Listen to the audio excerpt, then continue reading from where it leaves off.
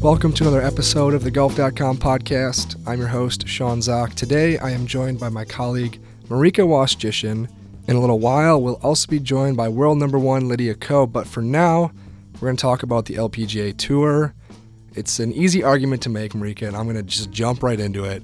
The LPGA right now, I think, is as great as it's ever been. We've seen great players in the past, but right now we had like this incredible crop of young, blazing talent out there.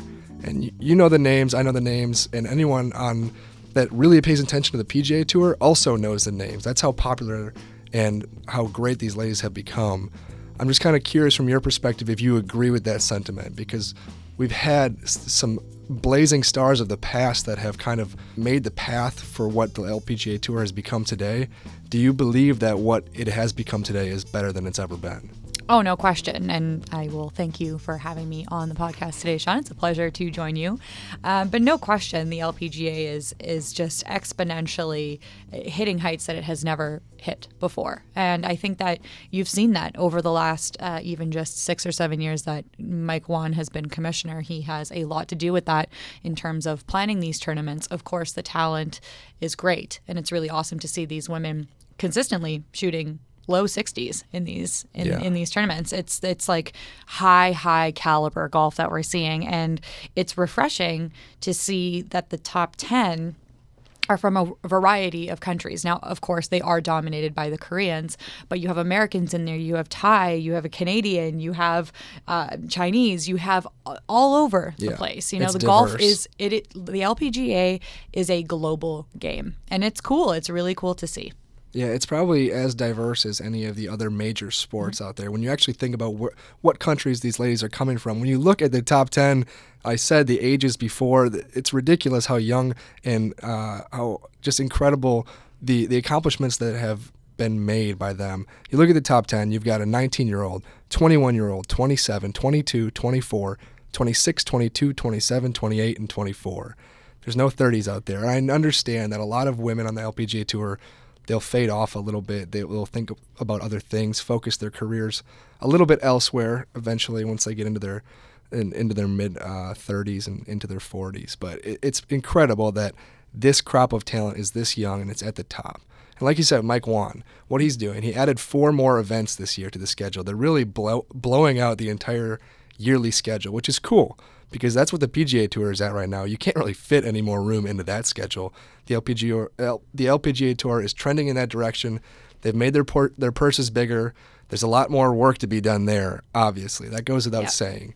But it's increasing. Baby steps will eventually get somewhere. Yep. No, there's the LPGA will have the most events that it's ever had. They'll have 35 in 2017, 2 more in the U.S., and that includes the 2017 Solheim Cup. It'll be in Des Moines, Iowa, and that's going to be huge, I think, for American women's golf, because we do know how popular it is in other parts of the world. But in America, the LPGA definitely, even though it's an American-based tour, definitely lags in popularity behind the PGA Tour. And just to your point about the women who make up that top 10, you know, you have people like Arya Jutanugarn who, quite honestly, kind of came out of nowhere last year. Yeah. She won for the first time last year and then won 5 times in the entire year. Like, she is a 5-time career winner on the LPGA, and she did it all in 1 year. So to see that the level of expertise and skill, it comes all at once with these women. And I want to kind of jump back to your point here about the age. I am on the old age of that the top 10 there. I'm looking at these numbers and I'm going, oh, yeah, cool. Okay. You know, when I was 19, I wasn't dominating the world golf scene or anything in my own field for that matter. But I was dominating waking up at the time when my alarm goes off. Yeah. Most. You know, planning my college schedule around like the night so that I could sleep in. But, you know, you look at these women and it is a fact of life, no matter where you go. It's not just sports, it's business, it's anything. A lot of women leave whatever field they are excelling in to start families. to do these things. You know, Lorena Ochoa was in the news recently because she has said that she's going to come and play an exhibition Isn't for that awesome? her event. It is amazing. But you look at the reason why we haven't seen her for a long time. She's not old. She wanted to raise kids and actually have a family. She retired at 28. That would be like me next year saying, I'm done with this whole golf writing thing. Like, I'm out, you know? So it's unfortunate because there is just this other thing. It's not an unfortunate in the way that, you know, these women are making their choices, and raising a family and getting married is, I think, one of the most honorable things a woman can do. I think it's awesome. But these women feel that they are in the prime of their careers right now. And if they're not excelling at 19, 20, 21, when is there going to be time to? So it's definitely a different play than the PGA Tour. Yeah, we'll hear Lydia Ko's thoughts on that, I'm sure, with your interview here with her in a little bit. But before we actually get her on the phone, I want to talk about her rival because, as you said, Jutanugarn, she's incredible, and she's done it only in the most recent of time. But I get the thought that despite her kind of challenging Lydia, I think that actually could be better than Lydia. Like, it's great to have the 19-year-old dominant player who's number one. She's been up number one for over a year now. Long time. And it's great to have that, but it's even better to have someone pushing her. That's what I think. I mean, totally. I think that you start to realize that there's someone breathing down your back, and it really gets you to focus on what you're good at. And we saw that a couple of times last season on the LPGA, the rivalry between Lydia and Aria. So far this year, Aria has 3 top 10s out of the 4 events she's played. So a second place finish, a tie for third, and a tie for 8th. So she is tracking to have another hot year like she started off with. And you have to remember that Aria has only been on tour for 2 years. This is only her second season. She was a rookie in 2015. So if you look at her trajectory, Lydia Ko should watch out. And I mean, and that goes for all of the players. Inbee Park, you know, with her win recently, I'm sure was also feeling the pressure. Inbee is someone who has been at the top of her game for a long time. She had an injury, so she went away for a while. And I don't think people forgot about her necessarily, but then she comes back and wins, and they're, oh yeah, Inbee, yeah, she is really good at golf. So I think that these players, they're looking at the Aria Jutanugarns of the world, and they're saying, ooh, we have to pick up our socks. And it just makes the game that much better for all the women. Yeah, it happens in all sports that you'll have not necessarily a level of complacency, but consistency and not like these bouts of greatness, and then all of a sudden someone jumps into the fold that you didn't expect, and they kind of throw things off a little bit. It's a bit of a wrench in the normal system. So that's what Aria had been all of last year and is starting to do again this year.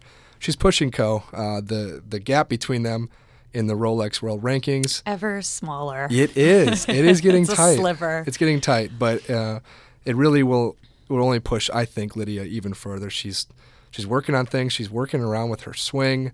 Big changes she made in the offseason. I'm excited to hear what you have to say to her. But one of the things of the discussion surrounding her is like, this is what Tiger Woods did back when Tiger Woods was really young and had all the promise, and everyone's like, why are you fixing a swing that just helped you win the Masters by 12 strokes? Why are you trying to do things differently?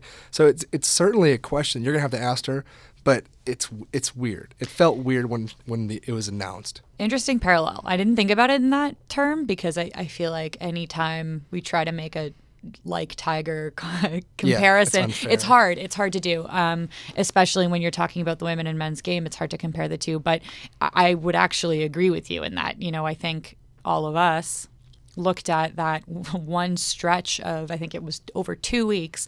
She had changed equipment, she had gotten rid of her caddy, and she had gotten rid of her coach. And it was like, why? But why? You know, like what's going on? You know, if it ain't broke, don't fix it is usually, I mean, what most people do. Sometimes golfers, and it's not totally shocking. I feel like there have been golfers in the past who have made swing changes, Tiger, as you said, and maybe didn't need to.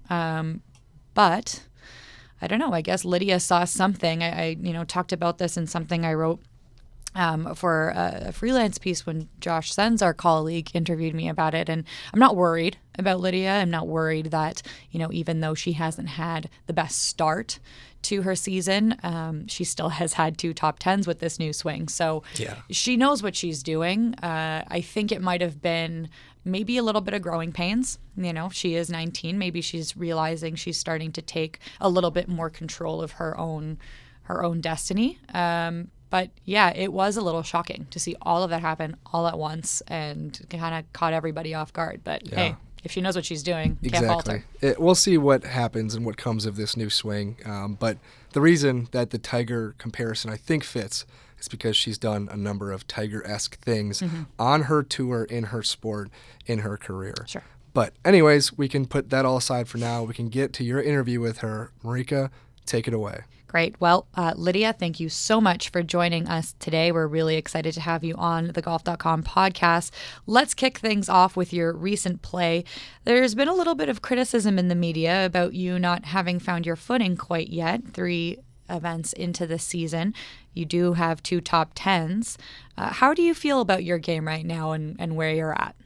Yeah, obviously the biggest goal for the season was to have a little bit more accuracy in my driving fairway percentage. And then I think that would definitely help, the greens and regulations percentages as well. So, yeah, I think those are the 2 biggest things that we're working on and then working. But, I feel like my game's going in the right direction. And it was definitely good to see, the positives from the offseason.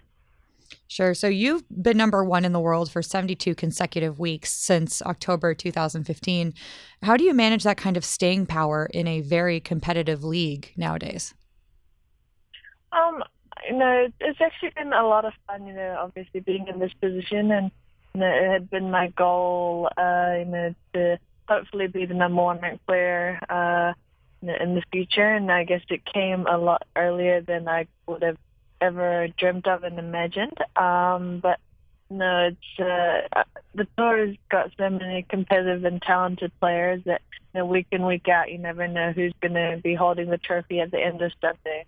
So that's why I've been trying to work hard to try and keep up. And it's I think been a lot of fun rather than getting worried about who's second and who's trying to chase. And at the end of the day, we're all trying to make as many birdies as we can and play the best we can to, hopefully be the one, hosting that trophy at the end of Sunday. Sure. Well, at the end of the day, it is a competition. Who would you say would be your biggest competition nowadays? There's a couple of people I think that would come to mind, but if I were to ask you for your own perspective, who would you name? I would say the hottest player right now is Arya Jutanugarn. She's been playing consistently well, and even coming second last week in Singapore. And she's I think got a lot of confidence in her game, and she really deserves to have that confidence. And she's not only hitting it long, but she's hitting it straight with that length, and then putting well, as well. So it's a great combination, and I think she is currently the hottest player on tour. So you mentioned that you're pleased with things that you've worked on in the off season. The off season brought up a lot of changes for you. We saw there for a couple of weeks that everything was being overhauled. Why so many big moves in the off season? You won 4 times last year. You had 10 other top 10s. It seemed like everything was sort of gelling, but you made a lot of changes. How come? It wasn't really planned to try and change everything at the same time. It just one happened, and then a little bit later I felt like something else needed to could improve. So that's why I changed. But no matter what decision a player makes, I think it's because we think that there is room to improve on and get better at it. And no matter what ranked player you are and how well you're playing, I think there is always something you can get better at. So that was kind of the mindset I was trying to take. And obviously, last few seasons has been really an awesome few seasons. But I did feel like there were some aspects of my game that could improve.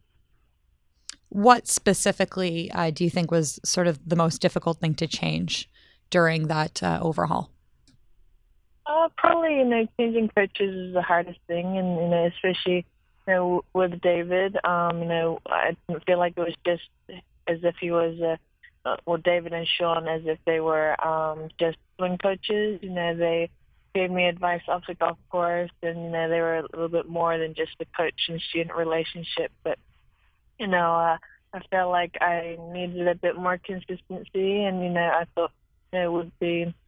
I wouldn't mind, having another perspective, another person that would kind of see the swing. And, I think it's been a pretty smooth transition. And, I've been liking the things that I've been seeing so far with the swing and long game.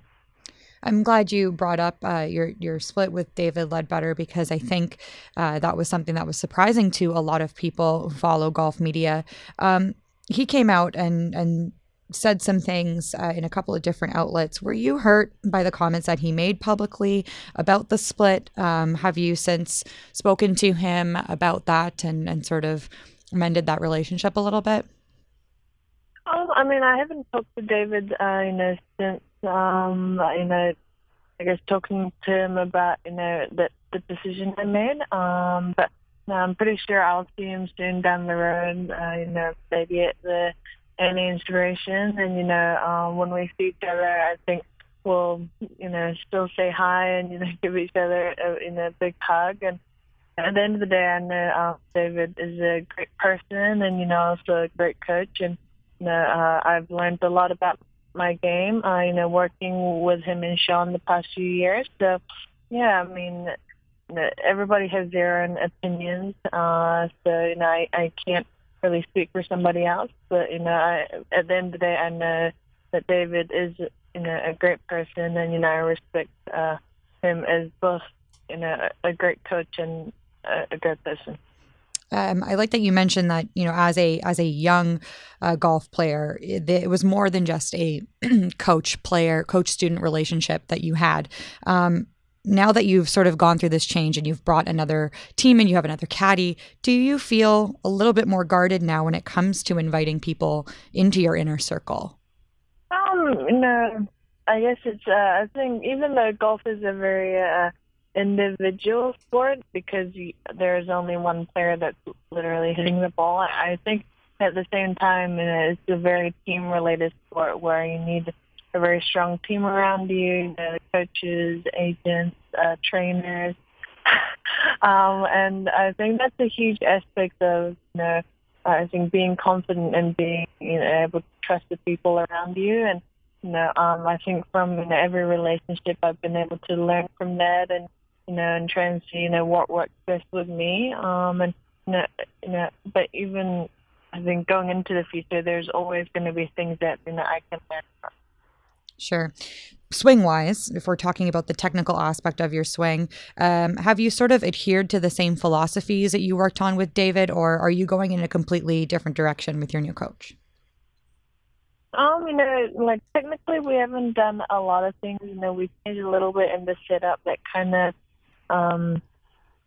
changed the takeaway, and then we're trying to make it as simple as possible. And Gary's given me drills that I can do on the road, so that I'm not constantly thinking about how to put myself in a certain position, and just doing the drills, kind of the body remembers it. And I think that's a good approach to take it, so that I'm thinking less, and I'm just able to go over the ball and just simply hit it.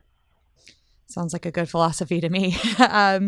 So let's talk about the majors. The first major of the season is coming up. You are defending your title at the ANA Inspiration. What's your game plan going into the 2017 major season?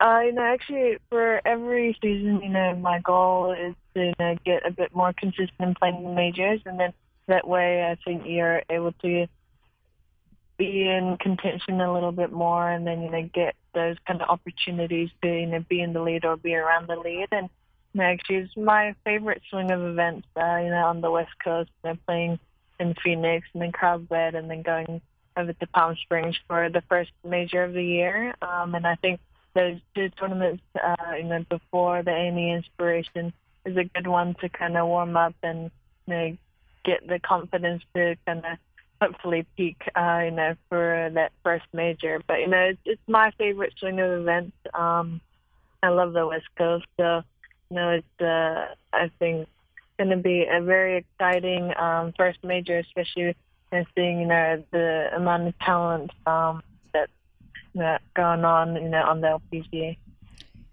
Speaking of majors, the Masters is just 1 month away, just under 1 month away. Do you have a pick to win from a female expert position? I could definitely go with Hideki Matsuyama. He's been playing, some amazing golf, and I wish I could play like him. But no, I'm a huge fan of golf in general, and I get to do some, the golf at PGA Tour and European Tour, and it's great, and I think I learned from that, and I think the PGA itself is at a very exciting time, just as much as our tour. Will you be heading to Augusta this year to participate in any of the par 3 stuff? I know you did that last year, I think it was, and it looked like you had a lot of fun. Yeah, I had a lot of fun caddying for Kevin on one hole. Maybe next time, I can caddy more than just one. But I think this time I won't be able to go, and I'm planning to stay on the West Coast after. Well, maybe at some point we'll be able to get the women to play on Augusta. I know it's something that you have mentioned would be a really cool thing. So maybe the next time you're there, you can actually play a couple of holes in an event. That would be cool. I hope so. So let's skip ahead to the U.S. Women's Open. It's headed to Trump National in Bedminster, New Jersey this year. And of course, there's been a lot of reporting around the USGA's relationship with Donald Trump and the PGA's relationship with Donald Trump as the new president. And recently, a petition had collected over 100,000 signatures calling on the USGA to move the event from the course. I just want to get a feeling of what the general sense of it is on the LPGA. Is this something that the players have been discussing in the locker rooms at all? Do you hear people talking about the political side of things, or whether or not they would boycott an event if they were looking at the women's rights sort of side of it? Is this something that's discussed a lot on the LPGA? I haven't really discussed much, about that, to other players. And I think at the end of the day, we're, trying to play on, some of the best golf courses at probably the biggest, major championship. So, yeah, I haven't really talked much. I haven't really said anything about that, to other players, about the golf course, and president. I try and, I don't know much about politics, so I don't really have a huge say on that.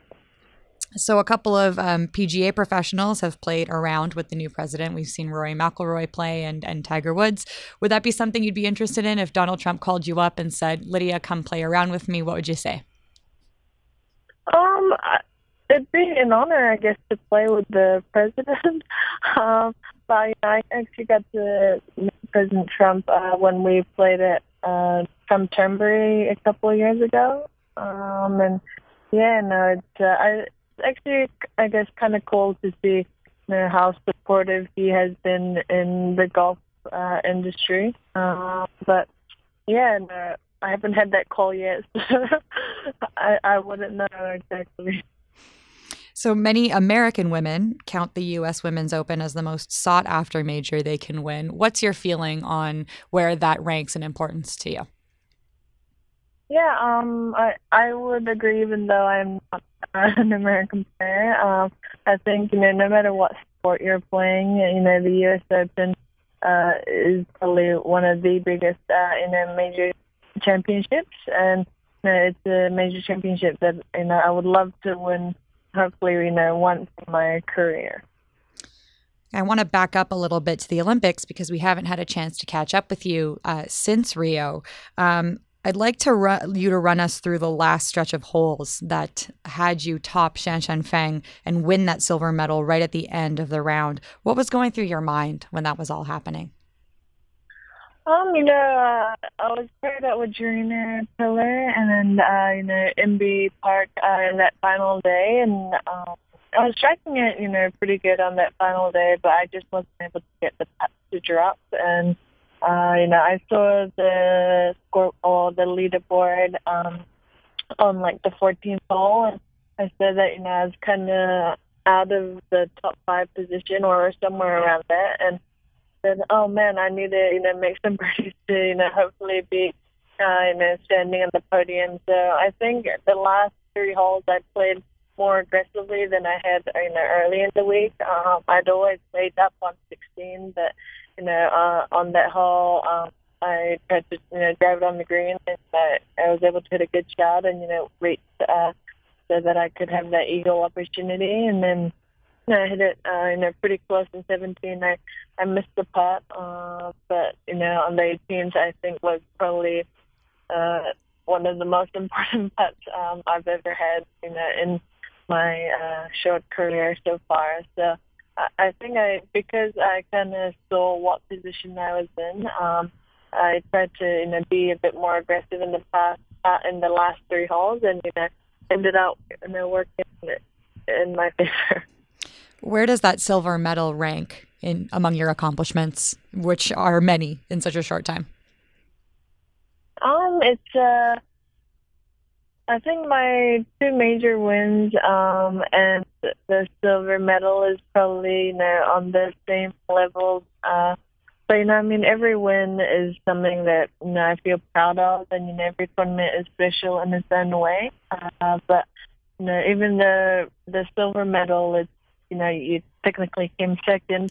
I think just being able to compete in the Olympics and represent your country itself was, a win. And, I think every player there, every Olympian there was a winner. And I think that's the great thing about the Olympics is that, you didn't come second, over somebody.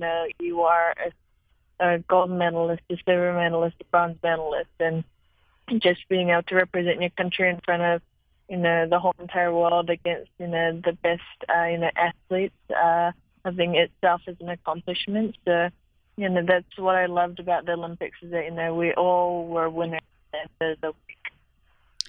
So you've been vocal recently about the no women members policy at the Kasumigaseki Country Club in Tokyo, which is set to host the 2020 games as of right now. If the policy didn't change, would you consider not playing, or do you think that you would want that Olympic experience again? Being able to play in the Olympics was, probably one of the biggest highlights. I'm hoping that I'll be able to play in the 2020 Tokyo Olympics. But when I went to play in Japan last year, it was the second time I'd played in Japan, and it was great to see how supportive the people were there. All not only the LPGA players, but the LPGA players, the Korean players too. So it just shows how popular golf is, and I think it's heading the right direction, and I'm sure one day that the membership will change to allow women to play there too. Just a couple more fun, kind of quick questions about some things we've seen on social media with you. The Evian water bottle challenge with Maria Sharapova. Have you tried to replicate that since catching it on Instagram? Well, after doing it, I actually almost had to do it like 100 times. I tried to do it for an hour, and I was able to do it a couple times. But I haven't tried since the challenge itself.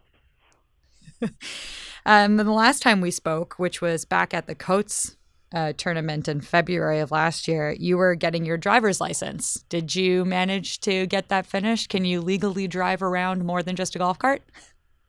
I have my restrictions, but it hasn't I haven't tried getting my full yet, and especially because I'm on the road so much in the off season, not spending half my time away from the States has been hard. But I guess it's something that I still gotta improve on. But I guess I'm trying to improve on both my driving accuracy with my driver, and obviously getting my driving better in the car too. I love that. So you turn 20 next month in April. What's something that you are proud to have accomplished in your 20 years of life, that including some pretty amazing seasons of golf? And what's a goal that you would like to start off a new decade with?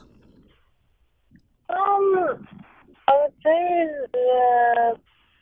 actually one of the most proudest things is for me is that the little bit of movement I've made in New Zealand, but to see more juniors trying to take up the sport golf, and for the general public to know more about it, to try and look it up, and wake up in the morning to see me and Danny Lee and Ryan Fox play on our tours.